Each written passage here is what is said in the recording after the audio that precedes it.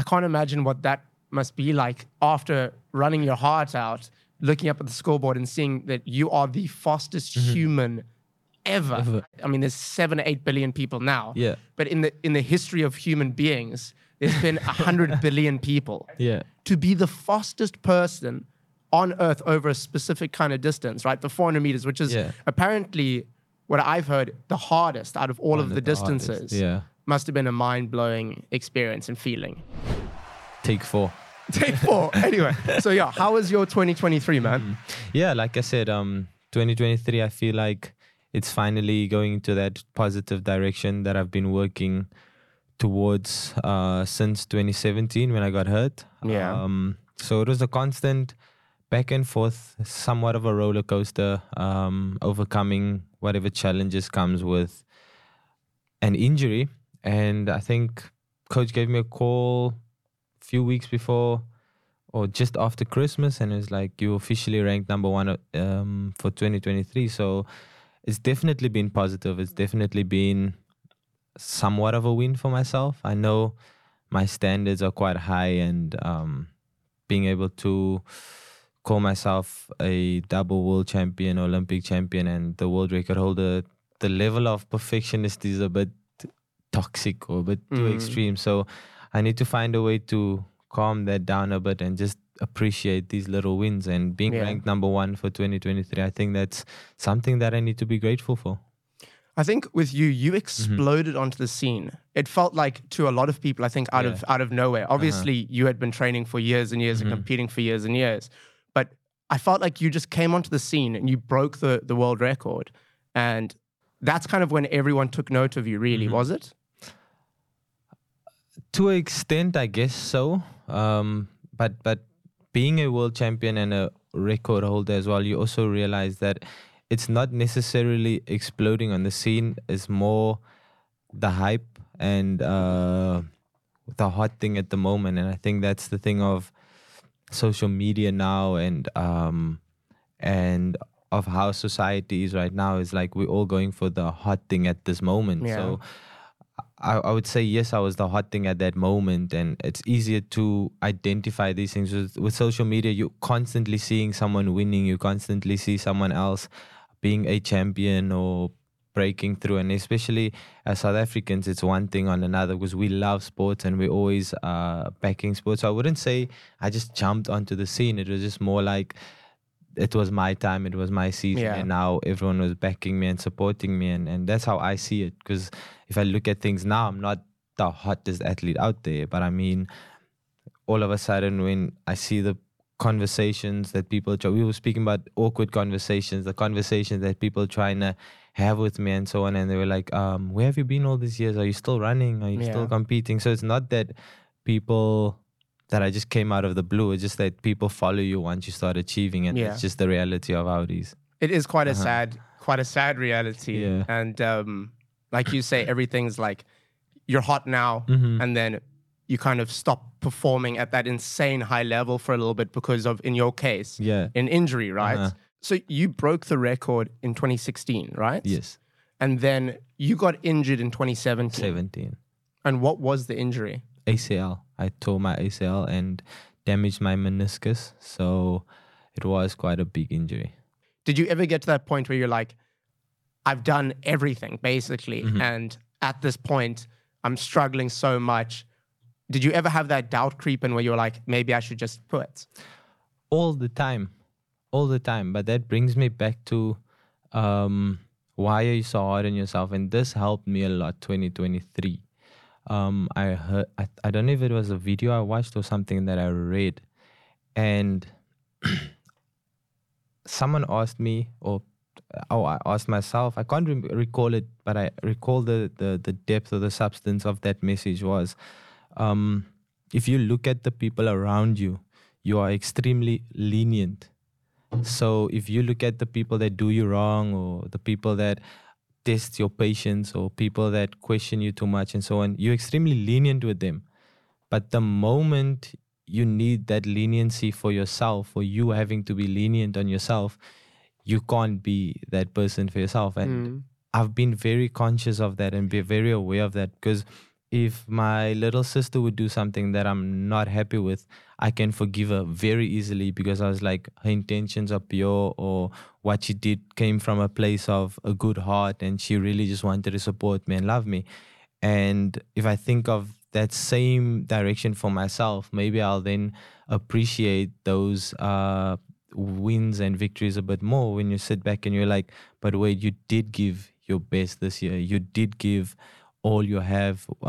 You went out of your way to make sure that you eat a certain way, and you make sure that your nutrition is on point. You made sure that your recovery is on point. You tried your best to make sure that your travels are ones that make life easy for you and comfortable for you, and you've done all the steps that creates an environment that makes you happy. So why are you so hard on yourself when you didn't quite get to where you want to be in terms of a medal or in terms of a victory or in terms of that? And that helped me a lot this year, just to take a step back and say, why are you so hard on yourself? Like, you are winning in so much different areas. Let's be happy for that. Are you going to be competing in the 2024 Olympics? That's the goal. And this year, I think, is going to be a little bit more special than previous years. My sister also qualified for the Paris Olympics, so we're going to be two siblings at the Olympic Games. So I'm excited. And I what think is she competing in? She does the field hockey. Okay. Yeah, so I'm excited, and it kind of gives me also a lot of inspiration for this upcoming season, because last year I was still questioning myself, like, what's my goals? What do I want to achieve?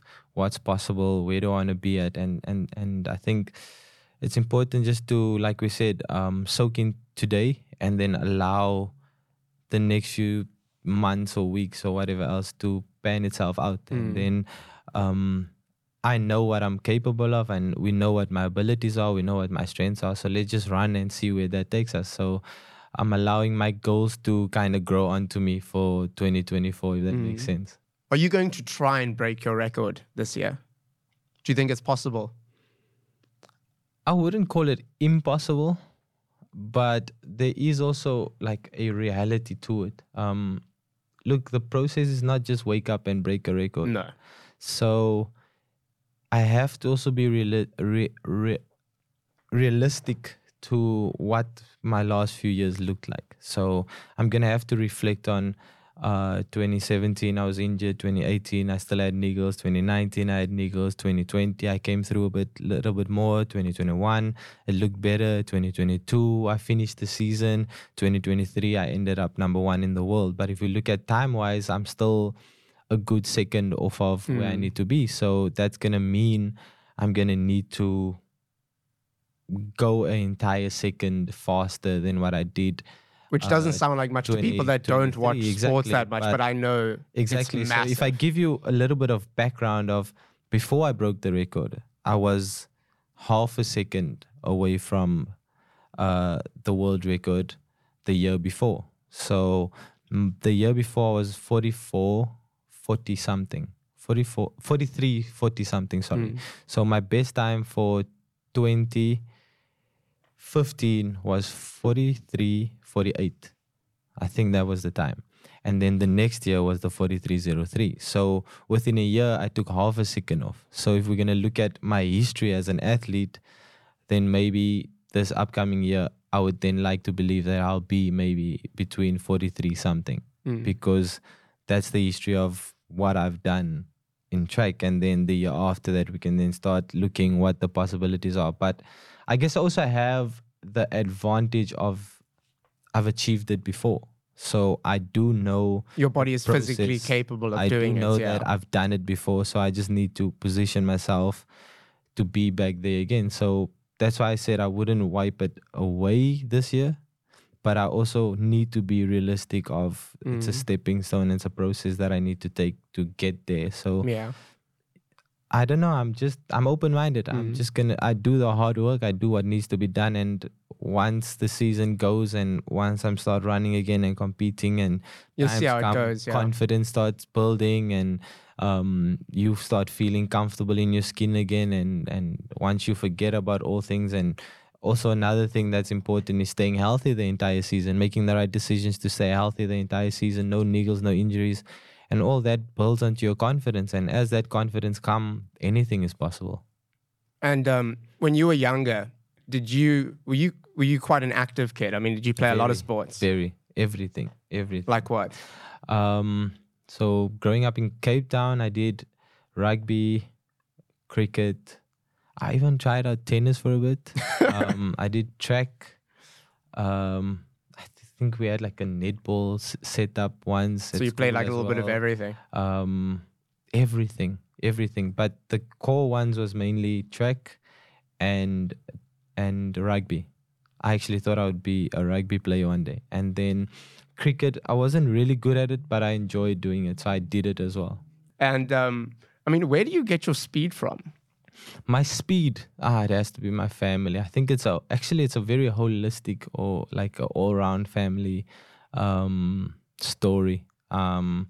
So I love listening, sitting amongst my aunts and uncles, and they would be telling me the story. So immediately, my mom and my dad was big into sports. My mom was a sprinter herself, and she did, I think, long jump as well. And I know that my dad was also quite quick, but he was more into rugby and high jump and such type of things.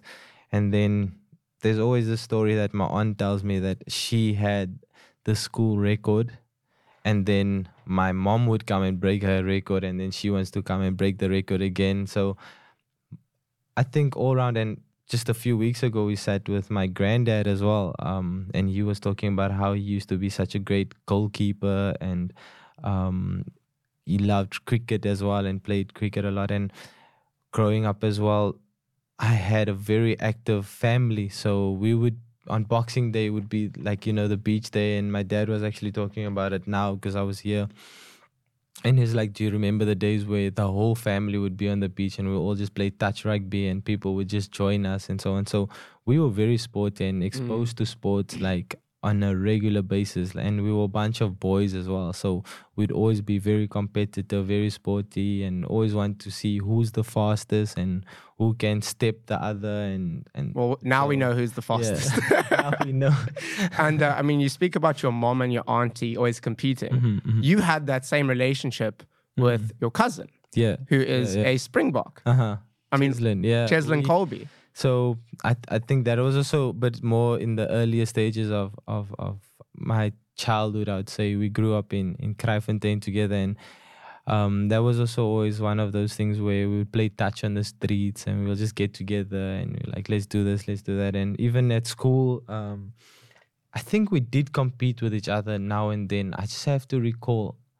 But he was a year or two younger than me. So we didn't always compete or play together because, in school, they set us up in grades. But then away from school, we were like always so excited as cousins to make a team because we know nobody can beat us. And no one can catch you guys. So it was always fun, yeah. Because he's one of the fastest players as well in rugby, isn't he? Yeah, he's hands down officially my favorite rugby player of all time. And I'm not even being biased. Dude, he's one of my favorite as well. He's really incredible. People really can't even deny it or argue it. I mean, I used to be a massive Dan Carter fan when I was younger, but now it has to be Cheslin, and it makes it even so much sweeter that we have the history and it's such a close relationship. So I think I think this is also a beautiful moment for us to just give him his flowers. He's been a massive inspiration for us South Africans and sports people itself. Just before World Championships as well, they released that video of all the Springboks, and there was a moment where he honored me as well. I was like, this is so insane. And I saw they were all saying like their family members or people that they wanted to kind of just, this is for, I saw Sia did Sivengezi, who I had on the podcast as well. And I thought that was so beautiful, man. People like, it's amazing. People like Siv, the Springboks, you guys, I feel like you're really leading the way when it comes to South African and our hope for a better future. Yes. All of our athletes, and I said it to someone the other day, I was like, it's so incredible to have such inspirational athletes in our country because there's so many issues here. Yeah. But I feel like the way we represent ourselves, right? Like, obviously, our government doesn't represent us always in the best way, but the way we represent ourselves, I feel like, is so incredible on a world stage. And you look at our athletes, you look at Siya Kolisi, you look at Cheslin Kolbe, you look at you, right?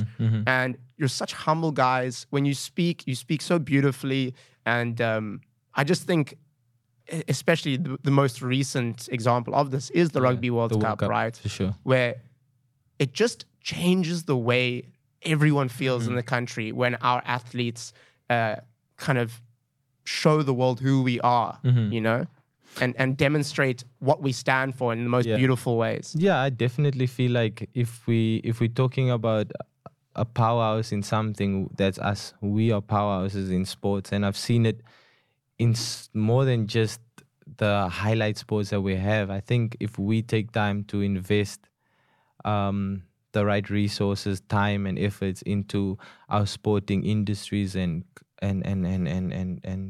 I guess areas that needs time and effort, we can be a all-round sporting mecca, if powerhouse, you'd like to, powerhouse in every area, because that's what we love as South Africans. If we look at what brings us joy, what brings us strength, and what brings us together, it's sports. I mean, the amount of people that I've heard, even till today, as after 7 years after breaking the world record, people still come to me, Wayde, I can't believe I'm meeting you. I will never forget the day I woke up 3 o'clock in the morning to watch your race, and these type of moments is so massive for us to as athletes and as sports people not to take for granted, because we know how much it means to us. I am a track athlete and I've achieved a lot, but the moment any other sporting category is about to do a world championship, so about to represent us, we're excited and we're behind them. I mean, even something like netball, something that I wouldn't really watch it, but when there's a World Cup or something on, you're gonna watch we're watching it, we're behind them, and we're supporting them. But like, not just my sister doing hockey, but I think Wayde's sister's also here, by the way. She's sitting watching us. And if she's representing South African to compete, we're excited. We want to watch. Doesn't matter where around the world it is. And it's like that in almost every sporting group. And it's something that I feel like it's our strength as South Africans. And if we invest the right time and energy into it, there's no looking back if we look at our sporting accomplishments, and the way our athletes represent themselves. I mean, I want to talk about the rugby a little bit more. Yes, I mean, problem. what was that like for you to watch your cousin? I mean, after winning obviously the 2019 World Cup, Rugby World Cup, what was it like watching him compete and dominate, and the rest of the team dominate? Really, well, they didn't dominate, but they were amazing. I mean, they were incredible. What was it like watching them win another Rugby World Cup? 2019 was the first one, right? 2019, I'm pretty sure, was the first one that this group won. I think looking back to Cheslin's story, when he kind of totally gave up on everything. He was like, I'm leaving South Africa, I'm going to France just to play rugby now, do what I love, because I probably won't have the chance to play for Springboks again, because I know there was a certain image that they wanted, the big boys and the tall boys and the strong boys. And Cheslin just said, yo, like, I had a conversation with him just before he left. I was like, yo, I just want to go and enjoy rugby and play for the love of the game. And before you know it, he makes the Springbok team and he makes the debut. And from there, he's starting to constantly break through, and he's destroying the likes of New Zealand, and he's destroying the likes of the powerhouses of the game and the sport. And France. Yeah. And Ireland. And we get to the World Cup, and he goes and scores that winning try against England. And I was in like so much awe, and I was like, insane. And not just him. I mean, we are speaking about his story because we're family, but the entire team, like, I know so much other guys in the team as well. And being able to break through their own unique challenges, the Mampimpi story and beautiful story, heartbreaking story. Sia's story as well is one of the most inspiring, most spoken of stories in the country. But there's so much more as well that we look at, and that's what I love, just listening to those stories, and that's what I honor you for as well. I mean, I love seeing how you've been doing your stories as well on representing South Africans and potentially Africans as well, and just telling the world of what we have here and how great we are as a African nation. And I think that's special, and being able to win that World Cup as uniting us all, and then see our story exploding all over the world. And then I think this year we were very spoiled. Very, yeah. Because we kind of knew how it feels like to be a champion, and we saw how great the guys were doing, but at the same time we were so spoiled. Oh, why are they losing here? Why are we not getting this point? And then we saw these guys just started showing us resilience and determination, and it was very inspiring to watch this World Cup. And I think it was very powerful to see how they constantly had to doubt themselves and think, hey, are we going to be able to break through? Are we going to be able to go through? Because every knockout round was like 1 point, and we're like, are we going to make it? And so on. So I think it's a great motivation for us to look forward to 2024 and say, hey, this is in our DNA. We are resilient people. We are powerful people. So why should we limit ourselves? I think there was a lot of moments that I thought were just incredible in the World Cup. Mm-hmm. Two of my favorites were, the first one was when Cheslin charged down that kick from France.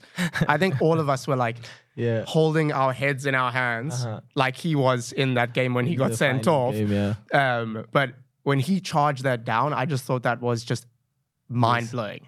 I'd never seen that before, so it was just insane. And then the other one was when the coach, I've just forgotten his name. The coach and Sia were sitting down. Jacques and Sia were sitting down together at a press conference, and this kid goes on the mic and says, Sia, can we still win the World Cup from you? And they just start laughing.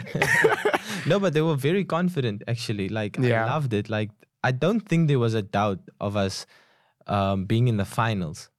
I knew that we would definitely be in the finals, but I think also because of the respect we have for New Zealand, and I guess the history that we have as South Africans with New Zealand, that we always knew that was going to be an extremely difficult game, and it's going to be one that's not going to be a walk in the park. But that early red card helped us a lot. Yeah. But tapping back into the highlights that you made, like the Cheslin charge down as well, is like, it was insane. Like you then see elements and highlights that just inspire so much people and becomes so great. And then I'm thinking of the press conference as well, what I think was so beautiful and something that I kind of also am somewhat jealous of, that team dynamic. The moment a player had a bad game, the team was immediately on top of it, and they were motivating the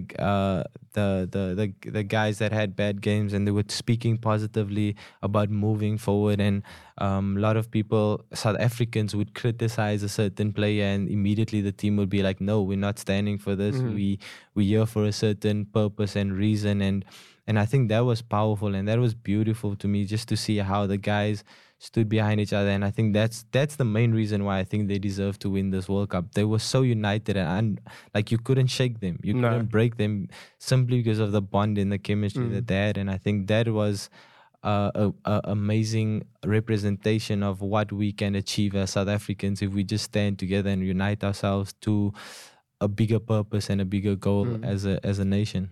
I think what's hard about what you do, right, is that, like, when we look at the rugby team, we say like they all have each other and they're so united. What you do is it's completely alone, right? It's a bit of a lonely, it's a bit of a lonely route. Very, very lonely. And when you fall, I mean, I know you have coaches and friends and family, but we all see you fall alone. But you fall by yourself, right? At the in the eyes of the world, right? And to get onto a track and go, everyone's got me to this point, I've got myself to this point. Now it's just time to go out and compete. And do it, This must be insane pressure. Yeah, it is quite tough. I mean, I guess that's also what the injury has highlighted. Before that, you don't really think about these things. But with my journey of recovering and coming back to full fitness, I never had, like, we're speaking about the rugby again, if we look at Sia's story of getting injured and getting hurt.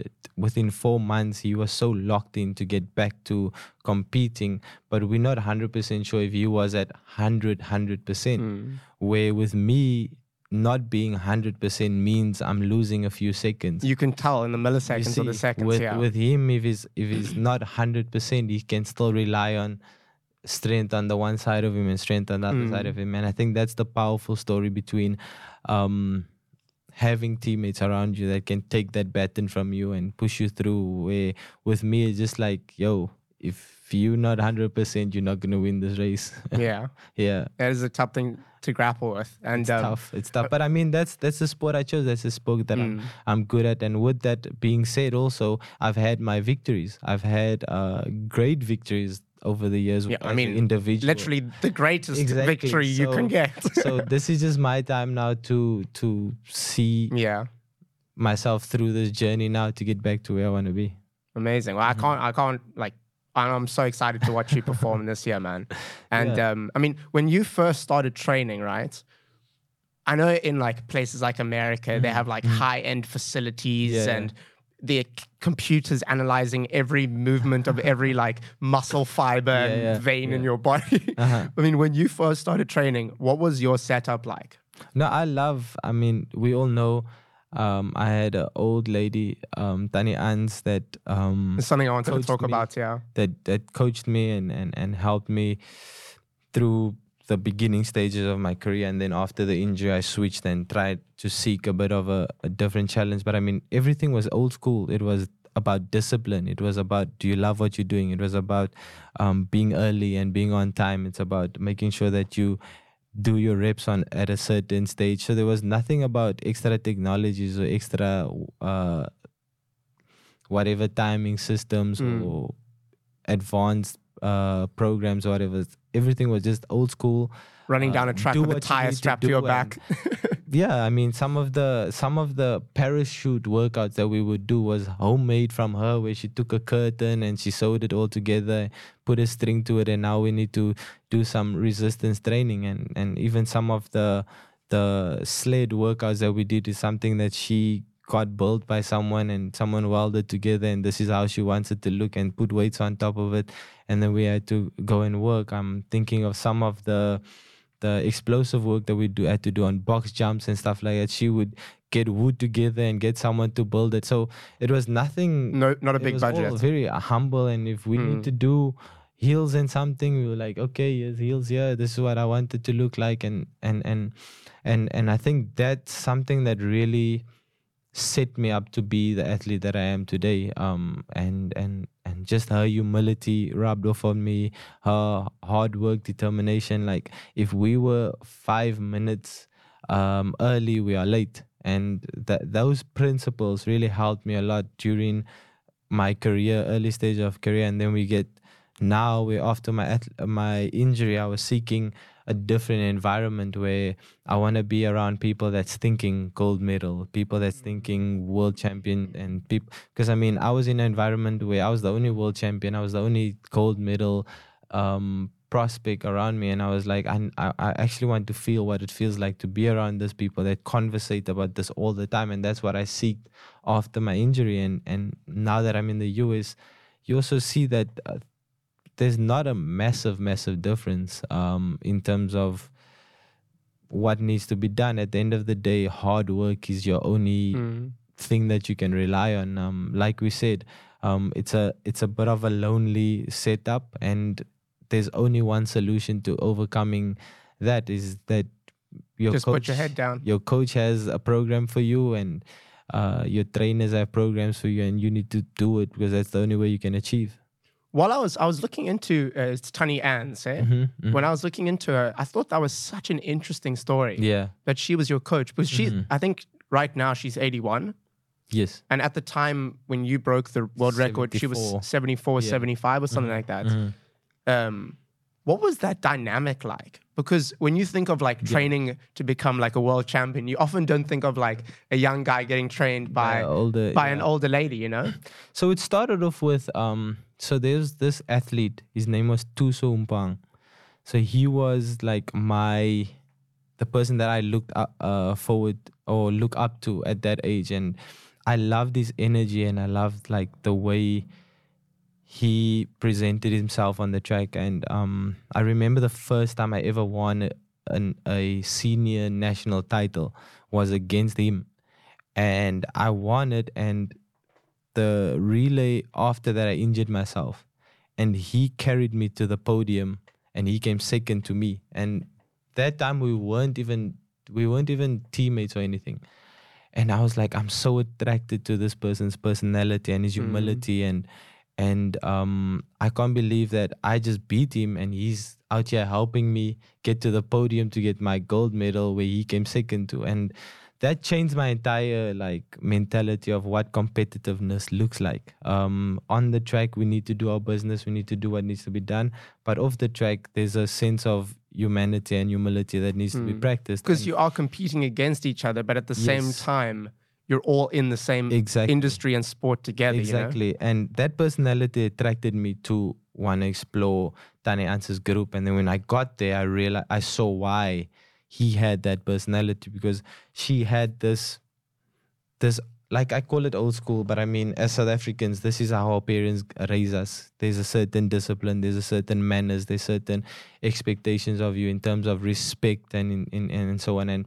And those were the principles that I learned from her, and those were the things that kind of guided me to then take my work ethic with her work ethic, and then create history the way we did. And I think that's the beautiful, I guess, combination that we had to be able to have someone that keeps you accountable, keep you disciplined, keep you respectful, and constantly love what you're doing. And I think that's the core parts of what I learned when I worked with Tanya Hans. And you're not going to talk back to Tanya Hans? Never. she'll smack you with a spoon. No, Tanya Hans is like, it's proper, it's discipline, it's manners, so she'll be extremely upset with you if you don't practice those principles and disrespect her. Yes. Yeah. No, you know how it goes. Yeah. This is the way things are done, and this is the way things are going to happen. And I think as a young athlete, that's what you need. You need that discipline. You need that direction. You need that people that will help you, and that strict, firm decision making, so that you know this is what needs to be done from me. And then afterwards, when you're older, you can start thinking of other directions. So I want to get to your world-breaking run at the Rio Olympics, right? It was Rio, right? Yes. So can you just tell me about the few days before you hit the track? What was happening there? What was your mentality? What was going through your head? Yeah. And just if you have any like interesting stories from things that happened along the way, I'd love to hear those, or funny ones. So we'll talk about the opening ceremony is from the first memories that I have at Rio. So we entered Rio, and we were a group of athletes. I remember the roommates that I had was Akani Simbini, Rashwell Samai, and Henrico Brenkis. And we got there, and we all got our kits and everything, and we're putting on our kits, and our kits are sitting on us like parachutes, and all of us are like, how can they get us these type of kits? And we're all fighting. And that was kind of one of the more funniest stories. And we'd walk out the corridors, and we see the entire team's kit is a little bit too big for them. And I know it became a whole thing at the opening ceremony, and people were making fun of us. And so I didn't know about that. But we were like just like happy, and we were just so excited that we're here. It was like our first, I think it was my first Olympics, and we were all just excited we're here. And that's when they were like, Wayde, you carrying the flag. You were the flag bearer for South Africa. I was like, what? Like, look at the guys behind me. It's like the Sevens team, which I was a massive fan of, and then the likes of Chad and all the athletes like Casta and Akani and Rashwal and all the amazing athletes around me. And I was like, this can't be true that I'm carrying the flag for this whole country. And at the same time, I was like thinking of like every single sporting hero that I really admired over the years, and I was like, I am now that person, and that kind of shook me, and that kind of like as we were walking out, and I remember there was a moment where I looked back and I just saw all these faces and all these personalities, and this is people that I find inspiring. And I looked back and I was like, starting to count all the gold medals behind me. Like I already started sitting. I was like, this group is gonna get a gold medal. This person's getting a gold medal,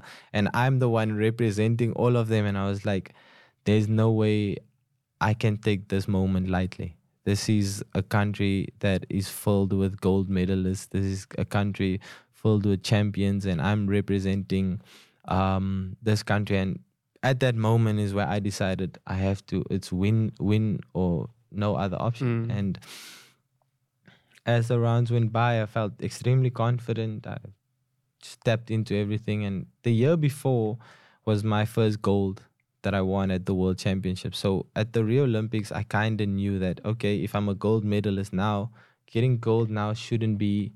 It should be possible. It shouldn't be impossible. Yeah. It should be possible. It should be, I'm able to do it. But when you're in the moment, it's a different story. Like you start questioning yourself, you start doubting yourself. I was a kid that had a lot, like I lacked a lot of confidence. I was always in my head. I was always like very vulnerable to anything, and always doubted myself and questioned myself and so on. But at the same time, the environment was so amazing.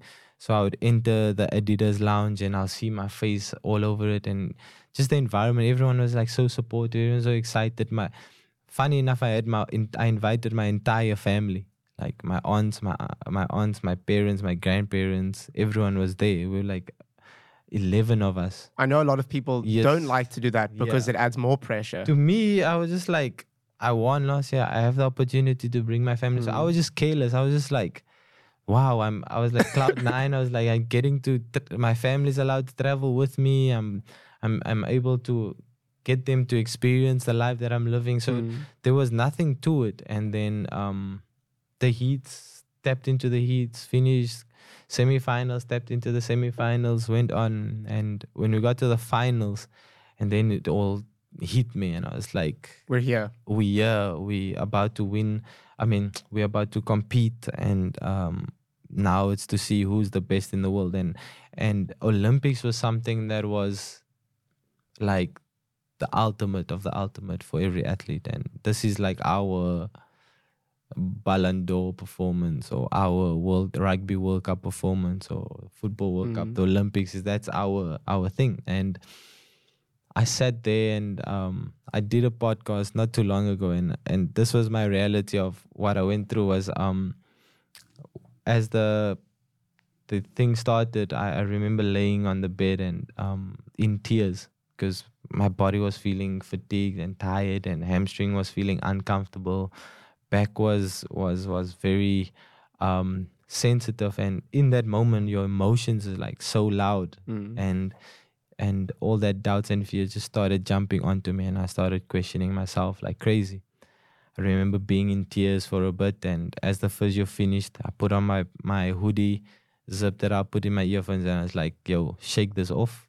A job needs to be done. Like, you can't be sulking and being all sad in a moment where this could change your life. And from there, we move on to the call room. And as we get to the call room, you see all your competitors, and the nerves is like crazy that time. You're just going crazy, and you look at the names around you. I was like, okay, this one I can't take lightly, because he's got this history and is this amazing. And there was two athletes that I really respected a lot, which was Kirani James and LaShawn Merritt.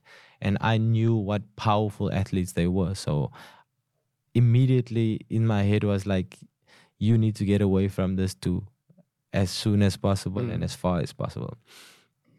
And as we enter as we proceeding from the call room to the arena or to the track, I'm sitting there and I'm like, okay, gold medal, that's our goal, that's what we're gonna get.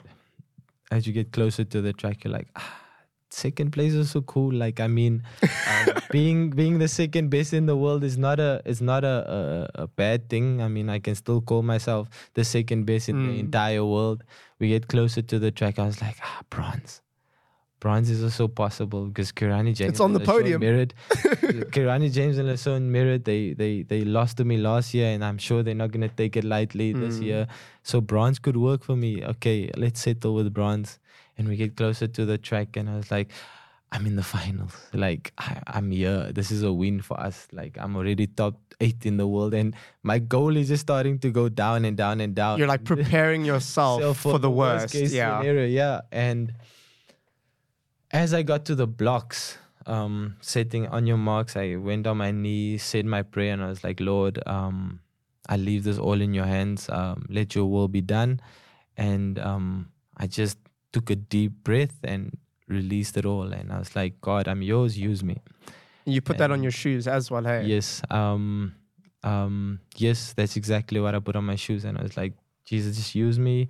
Whatever you have in store for me here, whatever you want me to represent for the kingdom at this moment, I'm yours. So if it's a gold medal, if it's bronze medal, if it's top 8, I'm yours, use me. Whatever it is, I'm satisfied, I'm comfortable with it.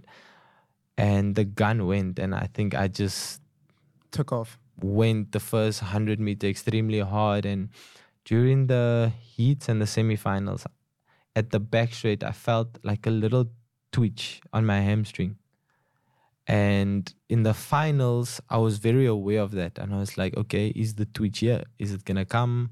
What's happening? Can I run yet? Oh, so until I got to the 200 meter mark and I realized there's no twitch. There's nothing happening. My body feels fine. It feels comfortable.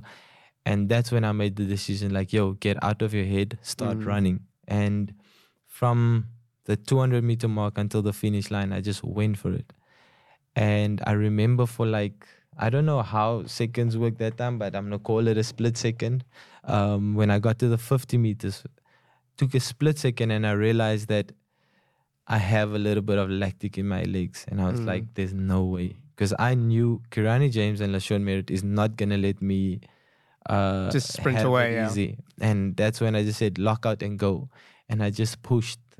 I call that last 50 like a somewhat of a out-of-body experience. And God just said, yo, here you go. It's the extra window, extra blow. And I just felt like I started opening up that last 50 meters. And as I crossed the line, I was just happy I won. I don't know if you look at some of the pictures and the highlights of me, I was looking to the left-hand side, and a lot of people think you look to the left-hand side for the time or whatever else. I wasn't even aware or conscious of the time. I just made sure that Kirani James and LaShawn Merritt wasn't dipping me or anything. So to me, that was kind of the mentality. And as I crossed the line, I was like, all just grateful. Like I won the race, and this means I got a gold medal. And I just started feeling like a roar around me. And I was like, yeah, I won. Cool. Yeah, I'm happy, everything. And I looked up and I just see the screen says world record. And I just like, what?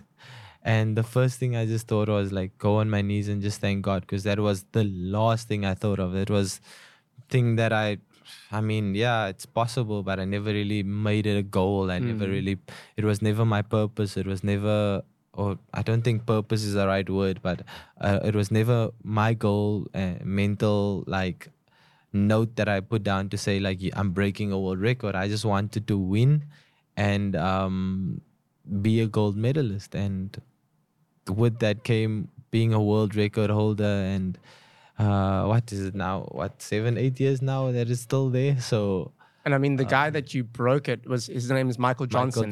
Yes. He set the record in 1999. And you broke it in 2016. Yeah, so I think that was also like 15 or something years. I think 17 years, yeah. Which is insane for a record to hold that long. Yeah. And I think the best way to explain that achievement, my sister actually uses that quote a lot now. Ignorance is a bliss. Like, I think that was my strength in the 400 meters specifically. I was very ignorant to the sport. I had no idea who Michael Johnson was. I know that he had a book. I know that he was very quick, and I know that he competed against Frankie Fredericks. And Frankie Fredericks was like South Africans' hero. He's the one that we all supported and we all wanted to be the champion. And I mean, maybe it did come from a bit of a more biased mentality, because we all knew Frankie and we all wanted Frankie to win.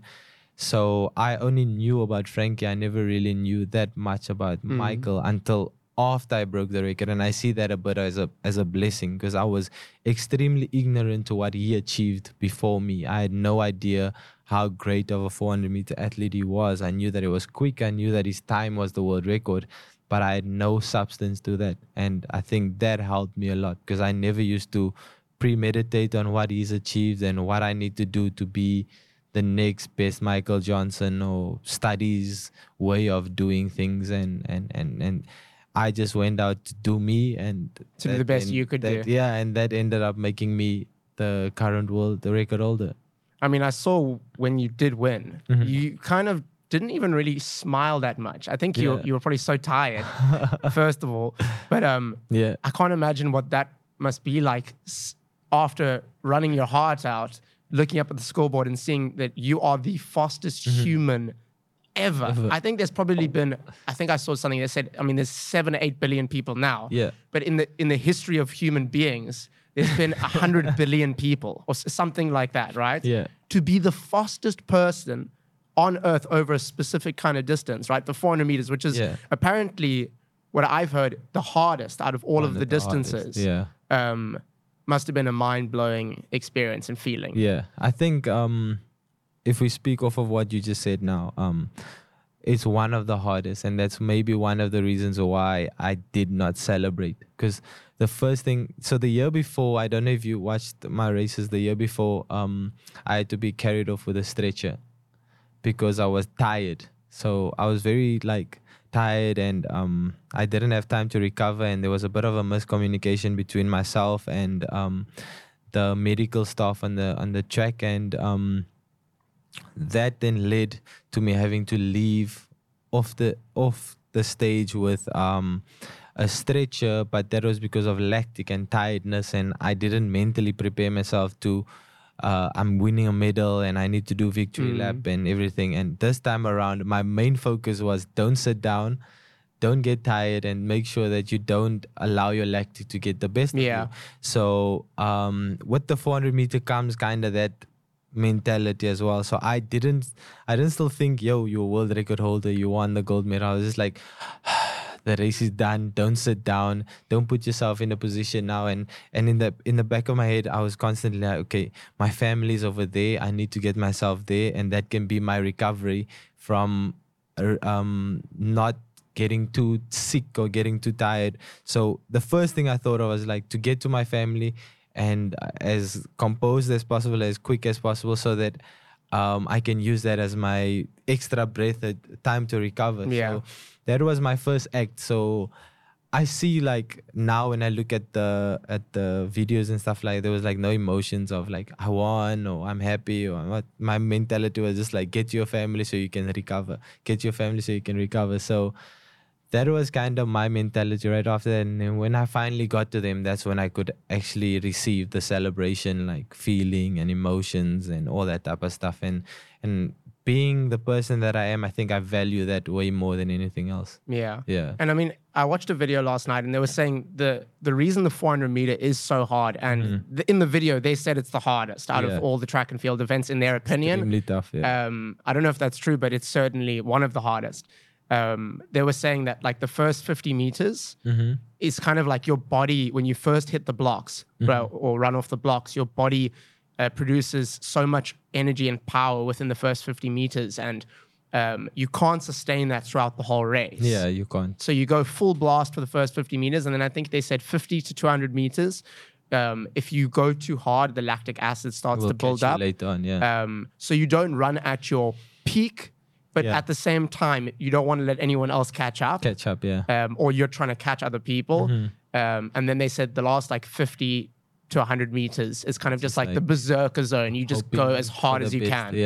Yeah. No, that's exactly it. I think every 400 meter athlete goes through that. I think if you look at the 100s and the 200 meters, there you can go full out and reserve some energy. But in the 400 meters, if you go 100% from the get-go, you will not make it to the to the finish line. So there's a big management to it. There's a massive knowing your fitness and knowing where you can attack and when you need to hold back, and so there's a big I guess you have a lot of time to think on what decisions you want to make here. I saw another thing that said, it says here, on the 12th of March 2016, Van Niekerk became the 107th athlete to break the 10-second barrier in the 100 meters. And then it says that made him the first individual to break 10 seconds for 100 meters, 20 seconds for 200 meters, and 44 seconds for 400 meters. Yeah. And you also have the world record for the 300 meters. Yes. So does that mean that you are the most well-rounded athlete within those divisions of all time? I guess it all depends on you and what your opinion is. I mean, for myself, I'd love to see myself as a all-rounded athlete, because that's actually one of my favorite achievements that I feel I've achieved, but it's not something that people really take note of. Yeah. So that's definitely one of my favorite achievements as an athlete. Is I managed my career in a way where I tried to give every single event that I love the attention, but at the same time, I didn't take the one that was my strength for granted. And I still have so much more like goals and dreams for the 100 and 200. That's where my love is. That's where I would love to like break more barriers and enter more, like challenge myself for the next few years, is definitely in the 1 and 2, where at the same time the 400 meter is just my reality. That's where it's just what you're the best at. I'm the best at. And so that's kind of my mentality for these next few years, is how I can balance that so that I can be a bit more 1 and 2, but at the same time not neglect my 400 meters. Yeah, I think the 1 and 200 meters are the ones, especially the 100 meters, the one that everyone looks at, because that is like the fastest of the fastest. The fastest of the fastest, because it is the one race that allows you to go full blast, full strength, full speed from beginning to end. Yeah. So, it would be interesting to see you to compete there. But I think the 400, I mean, from what I've heard, from the research I've done, just sounds to me like the most brutal. And I think it's very tough. It's insane. It's very tough. The 1 and 2 is fun. You can enjoy it. You can be like, I love this sport if you do 1 and 2.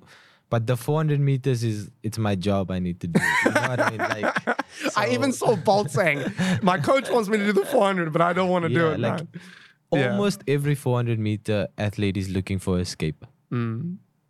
If someone would come to me now and give me one of those Saudi contracts, it's like a horror movie. I'm gonna play football over 400 meters. I'd love to see you play football, man, or rugby even. To see you like sprint past everyone would be insane. So that's just the 400 meter. But I mean, this is my gift. This is my God-given blessing, my gift, my talent, and like we spoke about earlier, this window, and I need to make sure that I reap as much as I can out of this window and represent the kingdom as best as I can. And just coming towards the end, man, I want to know if you could design the perfect athlete to a perfect sprinter. Okay. If you could design the perfect sprinter, right? Yeah. Taking attributes from existing athletes, past and present. Okay.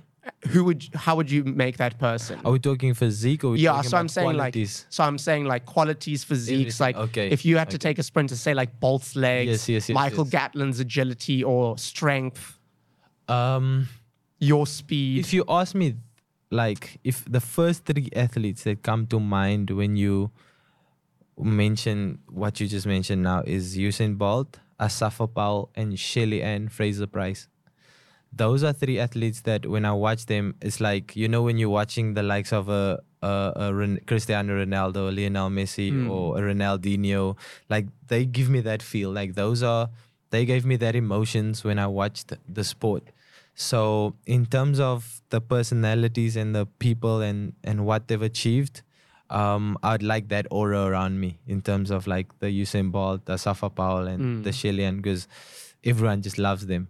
And then in terms of physique, probably have to be Usain. He just has that powerful physique. I'd mix it up with Asafa Powell as well.